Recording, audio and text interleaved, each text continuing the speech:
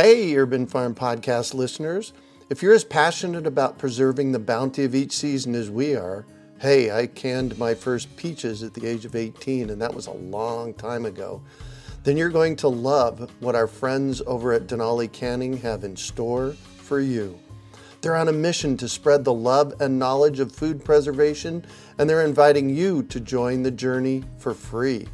Right now, Denali Canning is offering free canning lids to anyone who wants to dive deeper into the world of food preservation. Yes, you heard that right, absolutely free. It's the perfect opportunity for both seasoned canners and those curious about starting. Denali is about quality, reliability, and supporting the canning community, ensuring that you get the best results every time you preserve. So why not give it a try? Visit denalicanning.com/free to claim your free lids and start your preserving adventures today. That's denalicanning.com/free.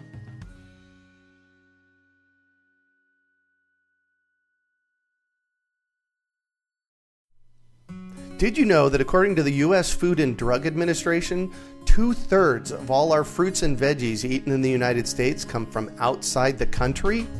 And there are all kinds of problems with that.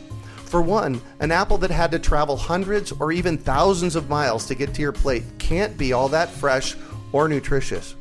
And I say that's just crazy, especially when we can grow so many different varieties in our own front and backyards. Jumping into growing your own food is actually quite simple. You just need to know the rules. My free webinar, Introduction to Urban Farming, begins to frame out your pathway to growing your own healthy food. In this free webinar, you'll learn the 3 simple steps to becoming an urban farmer, the 5 components of healthy soil, and how to think regeneratively, which is, by the way, one of the most important concepts we need to be exploring right now. Will you join me in this webinar and help co-create the food revolution? Just text GARDEN to 44222 or go to urbanfarmu.org to sign up for your free webinar. That's GARDEN to 44222 or urbanfarmu.org.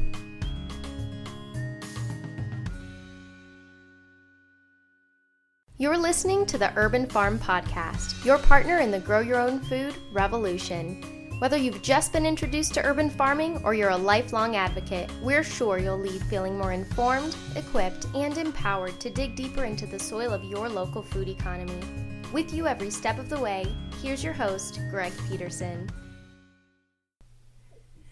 Today on the Urban Farm Podcast, we have Dr. George Brooks of Next Horizon to talk about his experience with Agtech and Aquaponics.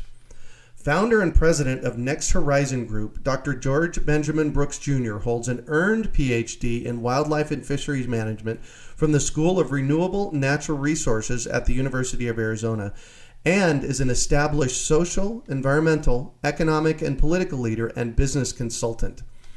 With the motto of Agtech for the Real World, Next Horizon focuses on bioenergy development in Africa and the development and application of new urban farming technologies like aquaponics to solve real-world social, environmental, and economic problems. He is a member of the board of the National Aquaponics Association and America's Tilapia Alliance. He has also won the City of Phoenix Martin Luther King Living the Dream Award for his work in urban food systems and access for underserved communities. Welcome to the show today, Dr. Brooks. Thank you. It's good to be here. Oh, absolutely. Love to have you. So I just shared a bit about you. Can you fill in the blanks for us and share more about the path you took to get where you're at now? Well, that, my friend, is a long story, but it's not all that much unlike yours. Yeah?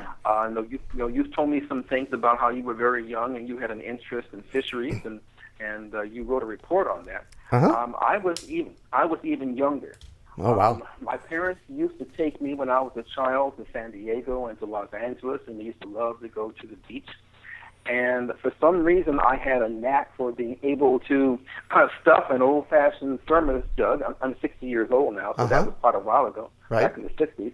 But take an old-fashioned thermos jug, fill it full of marine life, bring it home, and be able to keep it alive. Oh, wow. And it was just a knack that I always had. And so from there, I had developed an interest in marine biology. I wanted to be a marine biologist. Eventually, I did achieve a degree in marine biology, but we can discuss that later. My mother, my father was a preacher, and he filled me with my activism that I currently display today. My mother was, she's still with me, but a scientist, a botanist, a bacteriologist. Yeah. I know she actually was working on a disease. She was the first one actually to discover how to grow a particularly nasty disease that we still have today in the laboratory. You can't grow a disease, you can't study a disease. And she was the first one to learn how to grow valley fever in the laboratory. Oh, interesting. It was the foundation for the research you see going on even today, because they still haven't cured it. Wow. But she didn't want to bring that home to her bouncing baby boy, so she put that and went into teaching.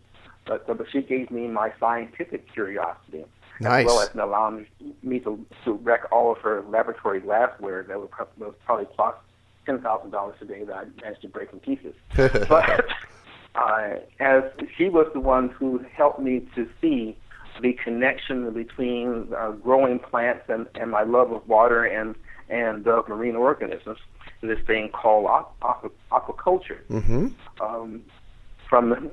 This was back during the 70s when I was in college, and I had the pleasure of meeting the only fish farmer in the Phoenix metropolitan area, a guy named Arnold Burr. He and I got along exceedingly well. I ended up being his biologist, but was there after I had got my bachelor's degree in zoology from ASU. Wow. I realized that I really needed to go back to grad school because all the things that I was seeing, I needed a more advanced education to truly understand them and be able to apply them properly.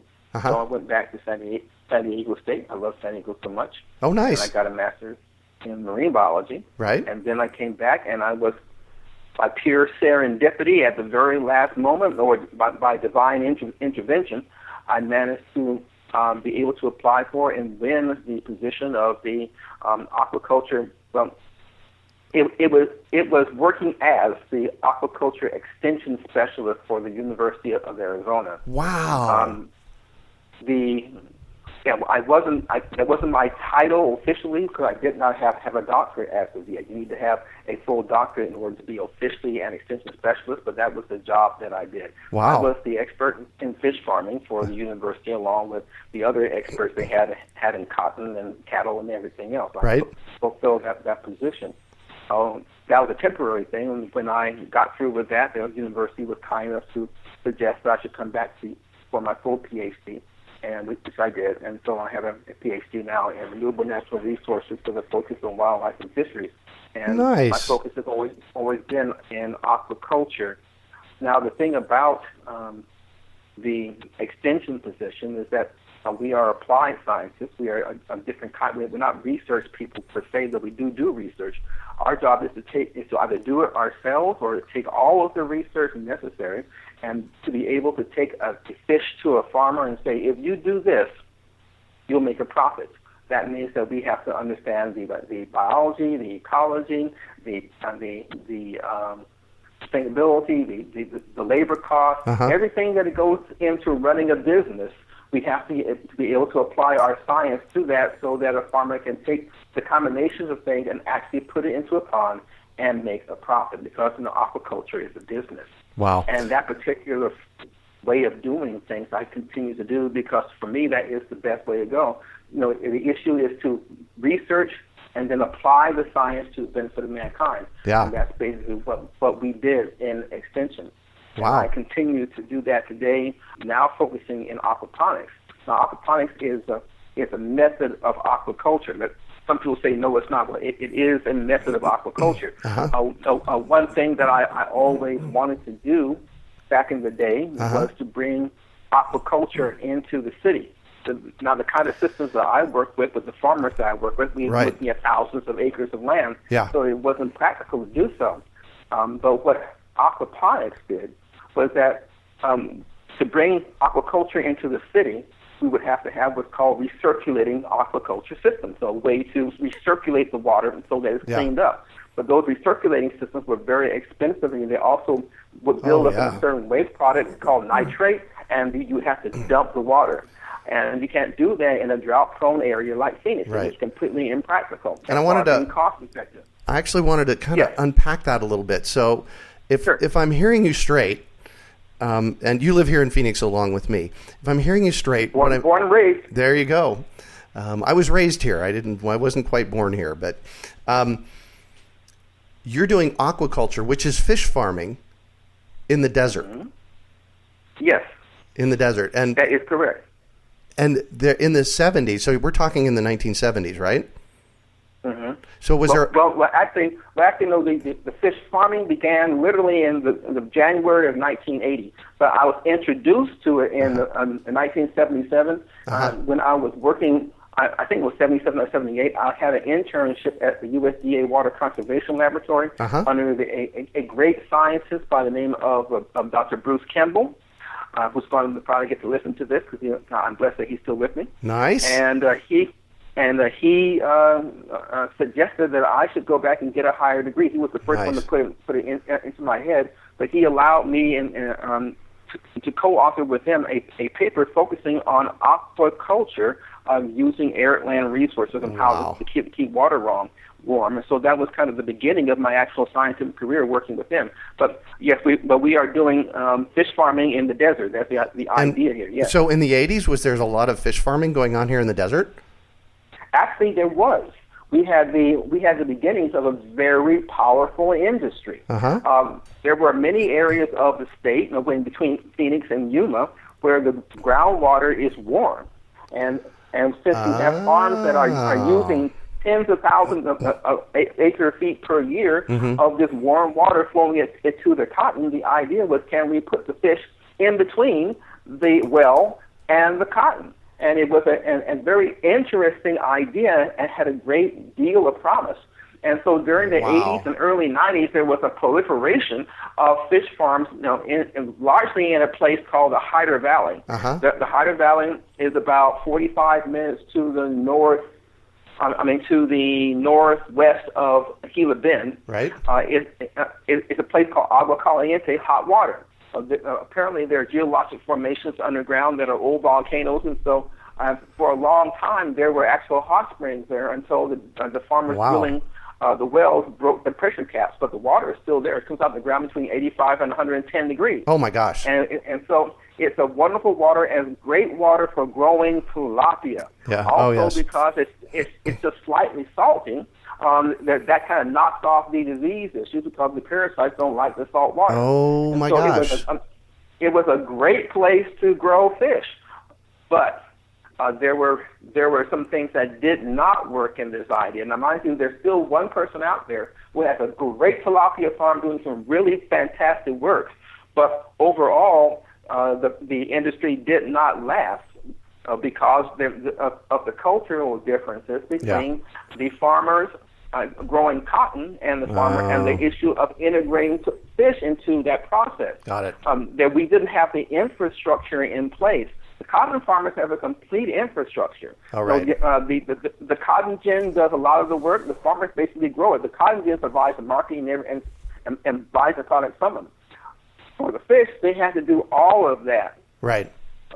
And plus, we had no processing plants or any of this, and so we didn't have the necessary infrastructure to really support the industry. And then, and the mid part of the 90s and late part of the 90s, we began to see the influx of foreign products, and that foreign product basically outcompeted, the fish coming from Arizona. Yeah. It was cheaper to grow a fish overseas and put on an airplane and fly it over here than it was to grow our own fish here. And so your solution, your solution was to bring it into the cities, and you kind of touched on it a moment ago, called aquaponics. So tell us about what aquaponics is.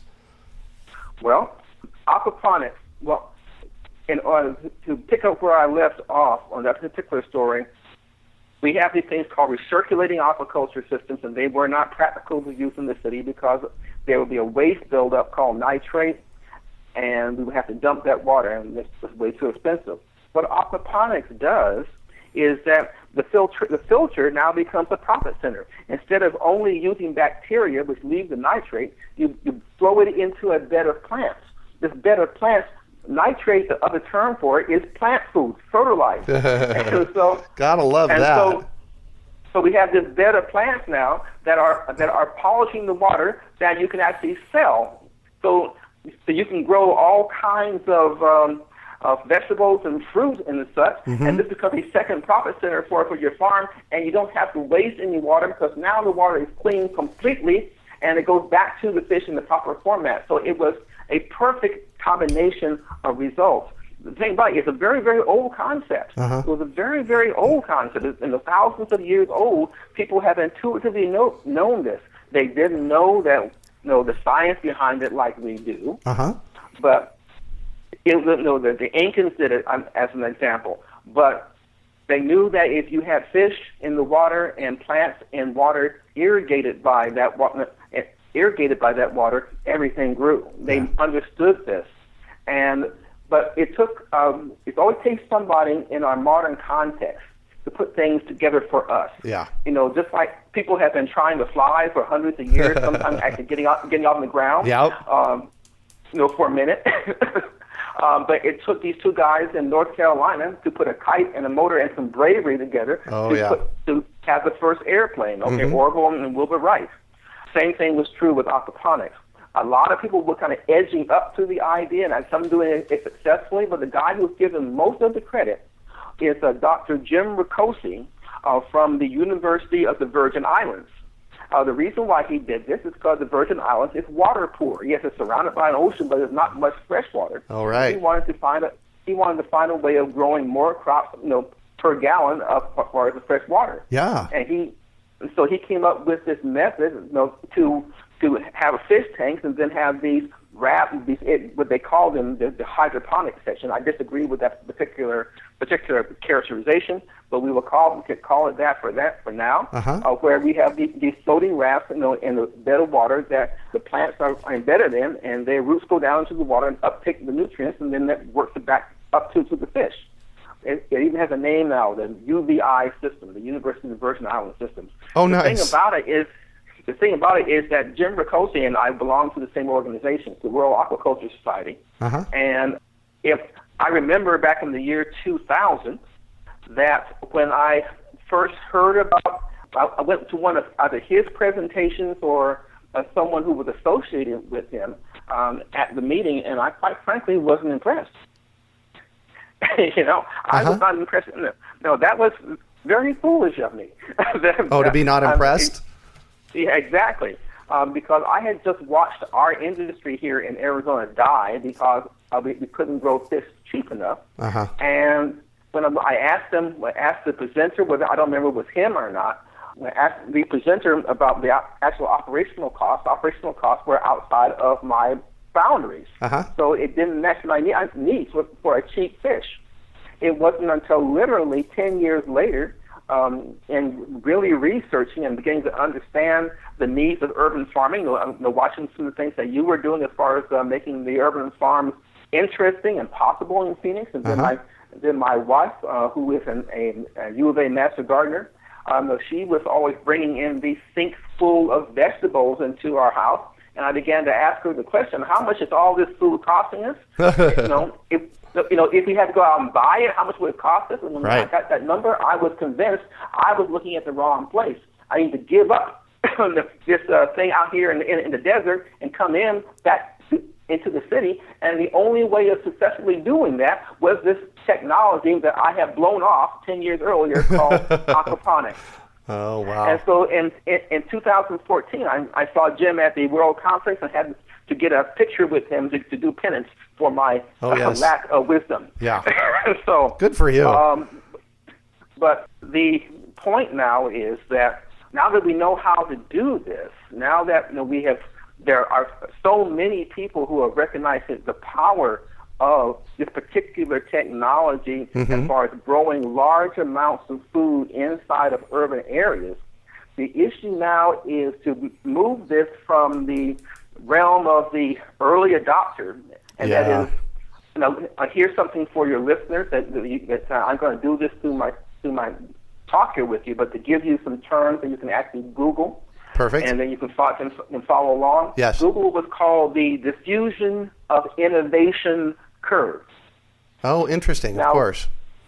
Now, when you look at that, innovations move through our society in a known way, and it's well studied, and you'll see it in this diffusion of innovation curve, and also some great TED Talks like Start With Why. That's an example with Simon Sinek. Oh, yeah, great book, by the way. Yeah, the tremendous book, and even better TED Talk. Yeah. But if you see this graph, it's a bell-shaped curve, and on the left-hand side, where it begins, you have first the innovators. These are the folks who think up these cool things to do, such as aquaponics. Oh, yes. But then you have another portion that are called the early adopters. Oh, yes. The early adopters are the ones that say, yes, this is great. I want to be the first to do this, and I want to help make this great thing happen. No, the early adopters could be characterized as the folks who stood in line to buy an iPhone. Oh, yes. When they could have come in to the Apple store a week later and bought one off the shelf. Right. Okay? In fact, I have to admit that I was one of those people. I didn't stand in line. I didn't stand in line for the iPhone, but there was a circumstance that I needed to have a new phone, and I was able to say, "Look at this." You ever seen one of these? Yeah. Oh, yeah. Okay. Yeah. But I still have that phone, by the way. Nice. It's a souvenir for me. It cost Yeah, me exactly. anyway. Oh, no kidding. But so but where now, are we at? okay, Where are we at in this diffusion of innovation curve on aquaponics? We are at a place that's called the chasm. The chasm is where new technologies go to die. Oh, the chasm interesting. is a place. The chasm is the place between the early adopters and the early majority, the mainstream market. Oh, yeah. And this is the place that all technologies have to jump if they are ever going to become a mainstream, really highly used technology. And the thing that usually gets you across the chasm is dealing with all of the basic issues, such as the food safety for us, or the price well, food safety is a big one, but the legal things and zoning, et cetera, et cetera. But the main thing usually is price. Oh, you yes. see, on the other side, the mainstream side, they have different needs than the early adopters. They need this technology, no matter how cool it is, to actually work for them. Right. They want to hire this technology to do something for them, and if they can't, if it's not cost effective, they won't hire the technology. Oh, right. And so that's where we are right now. One of the major issues we have with aquaponics is to bring that cost down. Oh, yeah. So that the mainstream market can hire this to do things beyond only growing food. But as an example, part of that mainstream market, which is a big one, that is, believe it or not, the backyard market. Oh, yes. Now we have to look at it differently than we do now. This is going to the mainstream market is not only just a matter of, yes, I can grow food in my backyard, is that I can actually grow economically significant amounts of food in my backyard. Excellent. This is not, it's very similar to, if you really want a good analogy, yes, the solar market. Oh, yeah. The solar, no, there are two sides to the solar market. There's the centralized production. Mm-hmm. Okay, so that would be, if I was to think of that in aquaponics, that would be somewhere in Phoenix building a multi-acre, million-pound-a-year facility. That would be really nice. Okay? Yep. But then there is the distributed market. When you get solar panels on your house, what you're hoping is that these things will generate electricity, enough electricity, and do it at a cost that's lower than what you will be paying for from your local power company. Yeah. Now, mind you, the sunlight's free. Yeah. But the units themselves cost money, and so amortized over time, is your cost per kilowatt hour more or less than you are paying currently from your local power company? If it's a lower cost, then you're actually making money, not only saving money, you're actually making money from your system on your roof. The same thing, that same analogy must become true for aquaponics. For aquaponics. If you are, now mind you, okay, aquaponics is not a panacea. Okay, it goes along in the full spectrum and synergistically with every other method of urban agriculture. Okay, this is just one part of the whole urban ag spectrum. But if you're going to have an aquaponics unit in your yard for the things that it can produce for you, can it grow food for less than it costs for you to go to your local organic food store?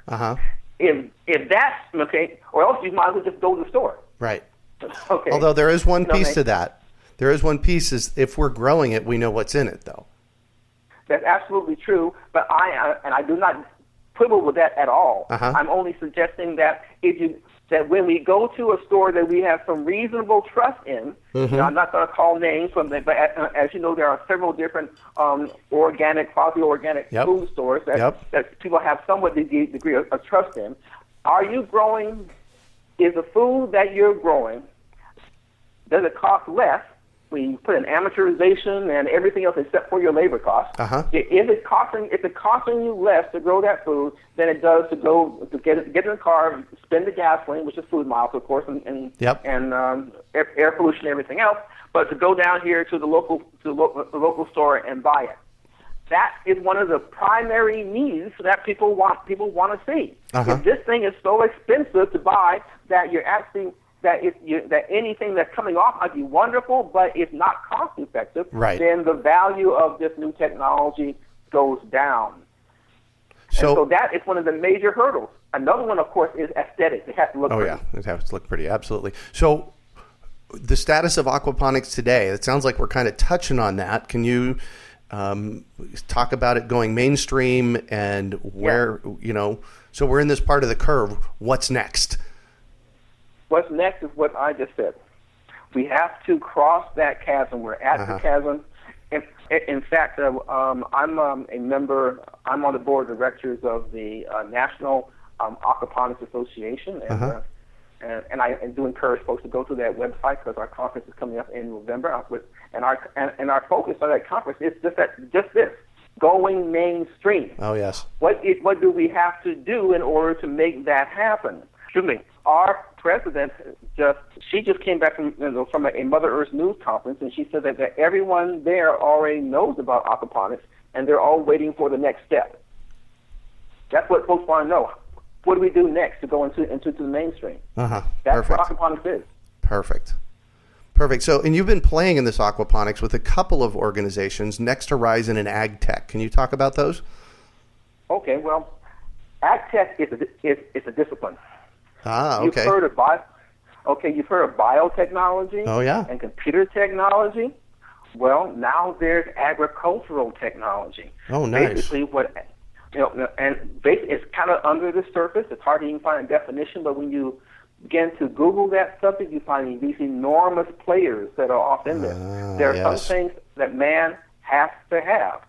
Food is one of them. Yeah. Okay. Food, air, and water. And so, food, air, and water. Okay, and in Agtech, it plays in all three of those realms. Yeah. And so, what Agtech is basically, and we have Next Horizon as an Agtech company. Oh, very good. We are organizations that use the principles of sustainability, people, profit, and planet, in combination with every form of technology to enhance our ability to grow food, fiber, energy, and to manage our water supply. Now, there's a lot more to it, but those are the ones that are critical for us folks here in the desert. And when we do this successfully, it doesn't simply end at those 4 items. Every one of those items can be managed in a way to address contemporary issues. Is there a way to use Agtech, for example, to create economic empowerment? Got it. Is there a way to use Agtech to eliminate food deserts? Is there a way to use Agtech, to improve the value of your home? And in each one of those solution sets that an Agtech firm like ours can create, there's additional economic opportunities, social opportunities, and environmental opportunities in each one of those that only multiplies. And then that rolls into this whole circular economy thing Oh, yes. that is so critical for things to sustain today, where we waste as little as possible and create as much as possible. So say more about the circular economy, because that's an important place for us to go into the future. Yes, and again, this is something for your listeners to Google, but Google something called the Boston food economy. Essentially, you have what a circular economy does is that you capture every bit of the value stream. If I'm producing fish, then I am supplying someone who processes the fish. I'm supplying someone who transports the fish, and then that is sold to someone who will turn this into the value-added product and sell the fish. And then, just to abbreviate things, any waste product can then go to the composters and put back into the urban farming at the other end. Complete circle. Now that's a simplified, abbreviated version, but you can see how it works. And the circular economy is critical to cities like Phoenix. Phoenix is putting an enormous amount of money into the circular economy. They even have RFPs out right now for people who can help to reduce the amount of food waste going into the waste stream here in Phoenix. Yeah. So the city of Phoenix pays something like $17 a ton to transport food waste to the landfill. That's a whole lot of money, considering that we waste 40% of our food. Yeah, that's a whole lot of crazy. The city of Phoenix alone eats about 1.8 billion pounds of food a year, of which we waste about 40%. That's huge. And so if they can find a way to encourage someone to help them reduce that food waste, there's an enormous value in that. Yeah. And so these are now the opportunities that are coming up for companies like ours, like yours, in urban agriculture, in the circular economy, to benefit everyone in the city, everyone in the in the valley, while making a profit. There's nothing wrong with making a profit. Nothing wrong with it, that's for sure. That's part of being sustainable. Yep, absolutely. So what exactly do you do at Next Horizon? What we do is that we work in our areas of expertise. We work in STEM education, of course, so that's a solution set, and we use aquaponics to help kids learn in science, technology, engineering, and math, and the arts. So it's STEAM. A good project that we're pleased to work with is at the Orchard Community Learning Center at the 911 West Baseline, where we have an aquaponics unit and their urban farm, and they teach kids from that area, largely in Spanish. Nice. STEAM. An incredible program. Yeah. A guy by the name of John Wan. It's absolutely wonderful. Oh yeah, John's a great guy. I've known him for years. Oh yes, he is. He's extremely impressive. I really like John. Another program that we're just starting is out in Buckeye. It's a program called BOSS, and with BOSS, we are working with them as far as economic entrepreneurial training. We're using their urban farm. Yeah. We're using their urban farm as a foundation to train youth and others in how to be entrepreneurs. And they have a complete urban farm out there. We've just now added the first aquaponic unit in Buckeye, I'm told. Nice. And again, we just agreed to these things the other day, and the director, the good Reverend Dr. Burrell, he asked me, please say something about it. So I'm fulfilling his wish, and Nice. I really appreciate that. Yeah. But it means the Buckeye Outreach for Social Services. And it's a great project, and we're going to do some very interesting things with it. Nice. But now also, Next Horizon goes off into bioenergy. One more comparison between a solar panel and agriculture is that they can both do the same thing. Solar panels capture the energy from the sun and convert it into a form that people can use. Agriculture captures energy from the sun and converts it into a form that people can use. So these aquaponic units are literally becoming solar panels for food. What we had a chance to do with a company called Rico Powell recently was a feasibility study for rural electrification in Africa. where there was going to be a part solar, and then also we were going to see if we could grow as much energy as we could in some form of biofuel, so that you get 24-hour power, part from the sun and part from biological sources, which are, of course, sustainable. And that was a great project to work on. We're looking forward to hoping to work on other similar projects like that in the near future. Nice. Sounds like you do some really great work in that arena. So, well, these are things that we are excited about. And the area of Agtech is new. We kind of have to explain it to people, but when you see what's really going on, there are just so many possibilities as far as how we can use the energy from the sun and convert it into forms that people can use, whether it's food or more traditional electricity. So there's great possibilities here. Nice. Well, my favorite part, of course, is the aquaponics. That is my first love, and where I like to do the most of our work. So we've had many decades of failures and successes with fish farming, and it seems to me like you're narrowing in onto a possible really great solution. Can you say more about what that is?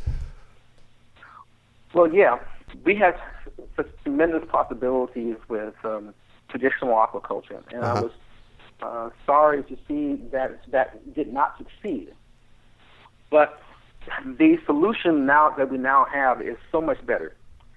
We are able to move the source of food production actually into cities beneficially. And because of that, we're able to create jobs here. We're able to produce healthy food, both protein with fish and vegetables and fruit here. We're able to eliminate the food miles. We're able to improve freshness and food safety. We're able to excite the public with it because they can now see food being produced right in front of them. We're now able to train people in not just food production, but in entrepreneurship itself. There's another great program that's run by the International Rescue Committee that we just built in aquaponic farms. Love the IRC. And Mark Bogart built the farm, and Tristan runs the program, and it's a tremendous thing over on Indian School Road. I think it's Indian School or the Camelback, and 17th Avenue. Tremendous program. Wow. So we're able now to do all of these things inside the city. We're now able to have this be a part of the integral circular economy.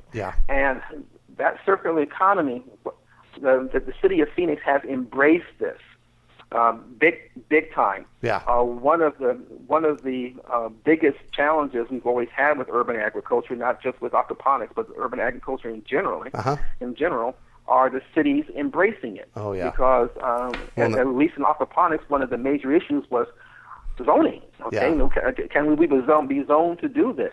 And I'm so proud that the city of Phoenix has embraced it. When we wrote our new Phoenix General Plan, every city has to have a general plan in Arizona rewritten every 10 years and accepted by the voters. So it's a big deal. The general plan is the dream for the city, and then the zoning follows the dream, and the development follows zoning. Well, when I was vice chair of the writing of the new general plan here in Phoenix, and when they put it out for public comment, the urban farmers out there jumped into it big time and said, we want urban farming to be part of the fabric of Phoenix, Arizona. And we wrote that into the plan, and the voters voted yes by a 76% margin. Oh my gosh. That means that when you go and read the general plan, it's called Plan Phoenix, PLANPHX, and you can find it on the Phoenix.gov website.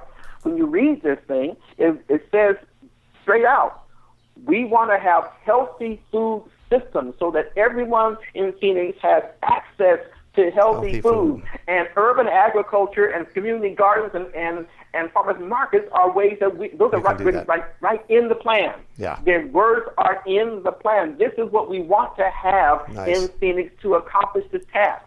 We want to have healthy, sustainable, secure, and cost-effective or healthy food in these are our marching orders.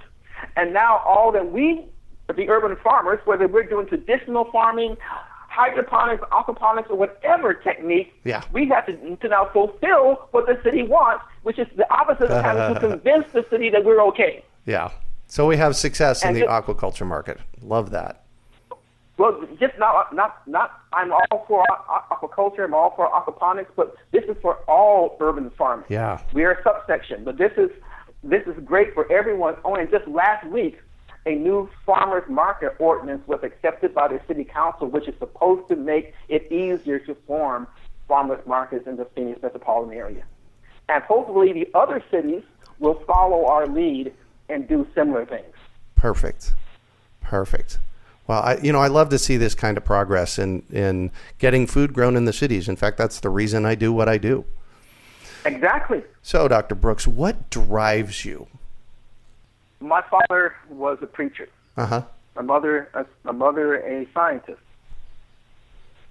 Our particular denomination has a belief that our mission is part of our mission as the church is to serve the human need. Uh-huh. And Dad did that when he looked around. His church was Presbyterian and saw that there was a need for education for those students for the children. They didn't make it. Yeah. They weren't ready for kindergarten. Right. And so he developed a program to fix that problem that actually became the nucleus of what we know today as Head Start. Oh, nice. That's verified in his obituary in the Republic. Uh-huh.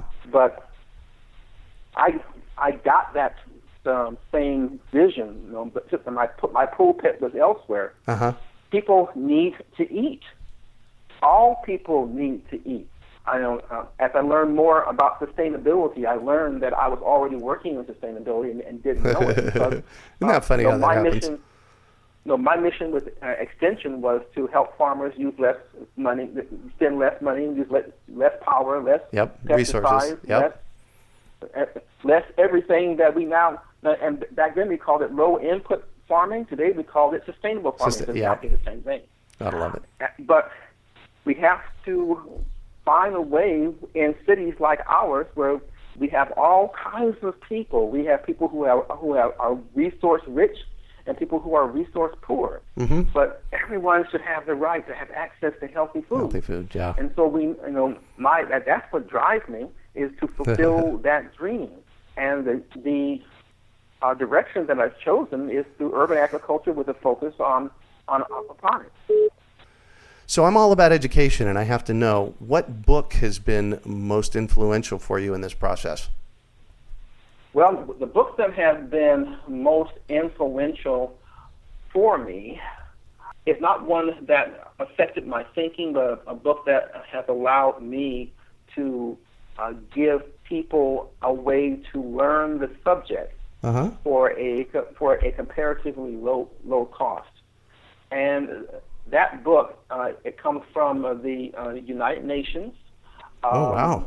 Food and Agriculture Organization of the FAO of the UN, and it's called Small Scale Aquaponic Food Production. It's a book that I teach aquaponics at Mesa Community College. It's part of an amazing program developed by a guy named Peter Condon.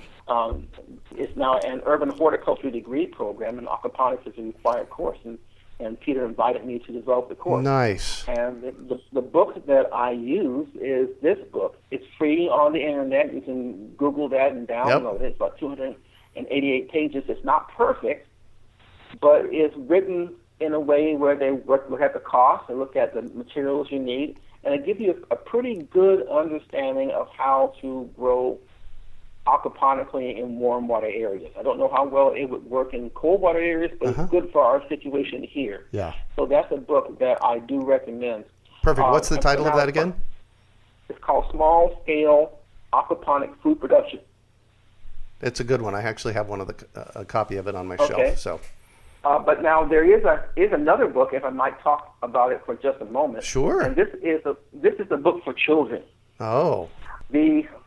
The Valley Leadership Organization, I don't know how many of your listeners are familiar with it, but hopefully everyone. But every large city in Arizona, in fact, quite frankly, across the United States, has an organization that's dedicated to training the next generation of leaders. Oh, yes. And in Phoenix, it's called Valley Leadership. Yep. And so our mayors have gone through it. It's an incredible program. But one of the things that they do is that when they take their class for that year and divide it into teams, and those teams have to go out and develop a project that does something wonderful. Uh-huh. For the year 2015, the winning project was a children's book called Who Knew It Grew with Poo? Oh, nice. Who knew it grew with poo? Harnessing the potty joke, of course. Oh, yeah. But the book is about aquaponics and the dream of aquaponics to grow healthy food for people. Yeah. Using fish as the catalyst. Incredible book. It's available on Amazon. And just speaking personally, I was surprised and pleased when I saw the hero of the book heroes of the book were a guppy called Guppy and his owner, Farmer George. Oh, nice. And it was a true honor. Yeah. And a great book. And I do encourage, it's in English and Spanish, and I do encourage people to buy a copy from Amazon if they could. Yeah. Now, I get nothing from this. This is just a great book that I think that's really good for grade schools. Yeah, perfect. So what one final piece of advice do you have for our listeners? The final piece of this is that I encourage people to delve into urban agriculture or buy from urban farmers. I encourage those people who are interested in aquaponics to learn about it and to take a class and to try it, for their own families. My family grows, 400, 500, 100 pounds of food in our aquaponics in our backyard, and it's a comparatively small system that, I had to go back and reinvent this. It's not like the old ones. Again, we're trying to move into the mainstream, so we've developed a technique that drops the cost by 2/3 off of the traditional systems that are out there. And so I want people to understand how important this is, that you eat healthy. You have to eat healthy to survive. I just had an article that came out in Arizona Green Living magazine called Men Eat Healthy If You Want to Live, in your best Arnold Schwarzenegger accent. So, healthy food is critical for all of us because all the things that kill us are all healthy food related. It's amazing, isn't it? Yes, it is, and it's sad. Yeah. And so eat as healthy as possible. Grow it if you possibly can yourself, but definitely eat healthy. And that's the message that I really want to leave with people. That's it. That's it. Cool. I learned this in Tucson recently. They have a really strong aquaponics group in Tucson. Good people down there.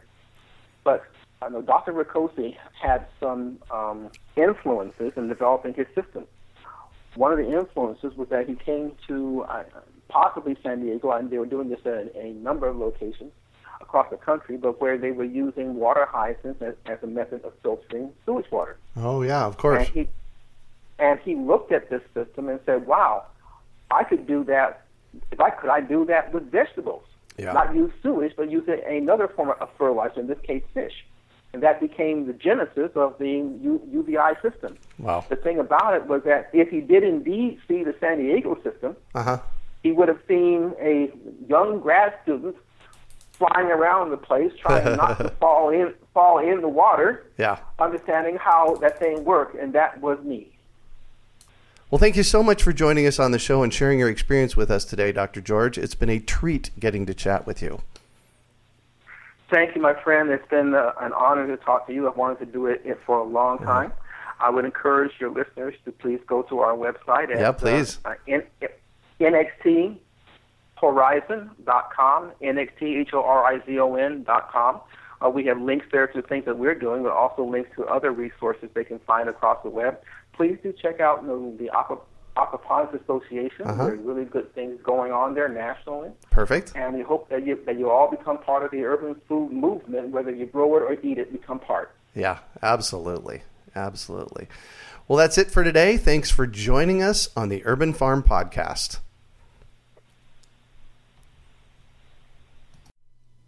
Did you know that according to the U.S. Food and Drug Administration, 2/3 of all our fruits and veggies eaten in the United States come from outside the country? And there are all kinds of problems with that. For one, an apple that had to travel hundreds or even thousands of miles to get to your plate can't be all that fresh or nutritious. And I say that's just crazy, especially when we can grow so many different varieties in our own front and backyards. Jumping into growing your own food is actually quite simple. You just need to know the rules. My free webinar, Introduction to Urban Farming, begins to frame out your pathway to growing your own healthy food. In this free webinar, you'll learn the 3 simple steps to becoming an urban farmer, the 5 components of healthy soil, and how to think regeneratively, which is, by the way, one of the most important concepts we need to be exploring right now. Will you join me in this webinar and help co-create the food revolution? Just text GARDEN to 44222 or go to urbanfarmu.org to sign up for your free webinar. That's GARDEN to 44222 or urbanfarmu.org.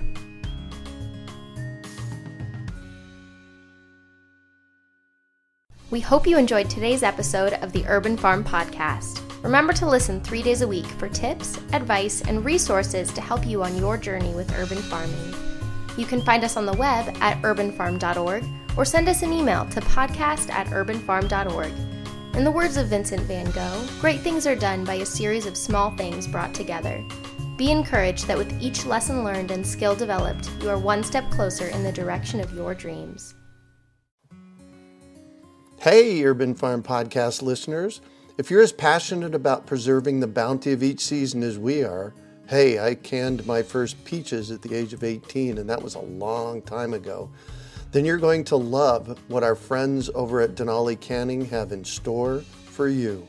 They're on a mission to spread the love and knowledge of food preservation, and they're inviting you to join the journey for free. Right now, Denali Canning is offering free canning lids to anyone who wants to dive deeper into the world of food preservation. Yes, you heard that right. Absolutely free. It's the perfect opportunity for both seasoned canners and those curious about starting. Denali is about quality, reliability, and supporting the canning community, ensuring that you get the best results every time you preserve. So why not give it a try? Visit denalicanning.com/free to claim your free lids and start your preserving adventures today. That's denalicanning.com/free.